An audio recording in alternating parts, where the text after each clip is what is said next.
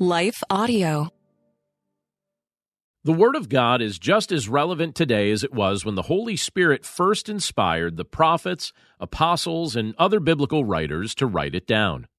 Every generation, regardless of our present circumstances, can learn more about God's will and His ways as we examine His Word.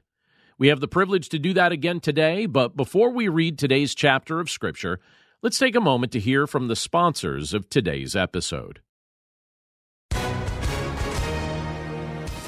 Hi, everyone. If you've been injured in an accident that was not your fault, listen up. We have legal professionals standing by to answer your questions for free. Call now and find out if you have a case and how much it's potentially worth. Call 800-497-4410. I'm here with spokesman John Wolf. So, John, tell everyone listening who should call right now. Well, Maria, first off, thank you for having me here. It's always nice to answer the listeners' questions.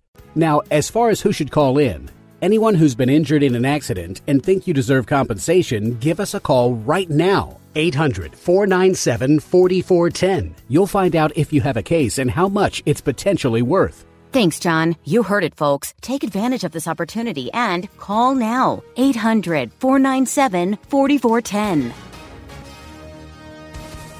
Advertisement sponsored by Legal Help Center. May not be available in all states. You're listening to the Chapter a Day audio Bible. I'm John Stange, and today we're in Lamentations chapter 5, and we'll be reading from the Contemporary English Version. The people of Jerusalem pray, "Our Lord, don't forget how we have suffered and been disgraced. Foreigners and strangers have taken our land and our homes. We are like children whose mothers are widows. The water we drink and the wood we burn cost far too much. We are terribly mistreated, we are worn out, and can find no rest.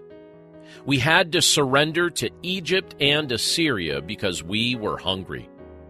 Our ancestors sinned, but they are dead, and we are left to pay for their sins. Slaves are now our rulers, and there is no one to set us free. We are in danger from brutal desert tribes. We must risk our lives just to bring in our crops. Our skin is scorched from fever and hunger. On Zion and everywhere in Judah, our wives and daughters are being raped. Our rulers are strung up by their arms, and our nation's advisors are treated shamefully.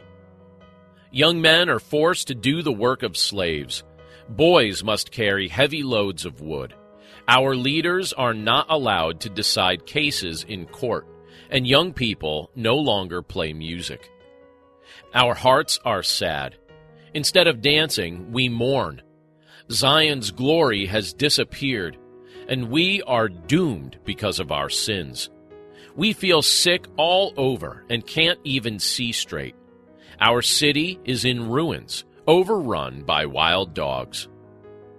You will rule forever, Lord. You are king for all time.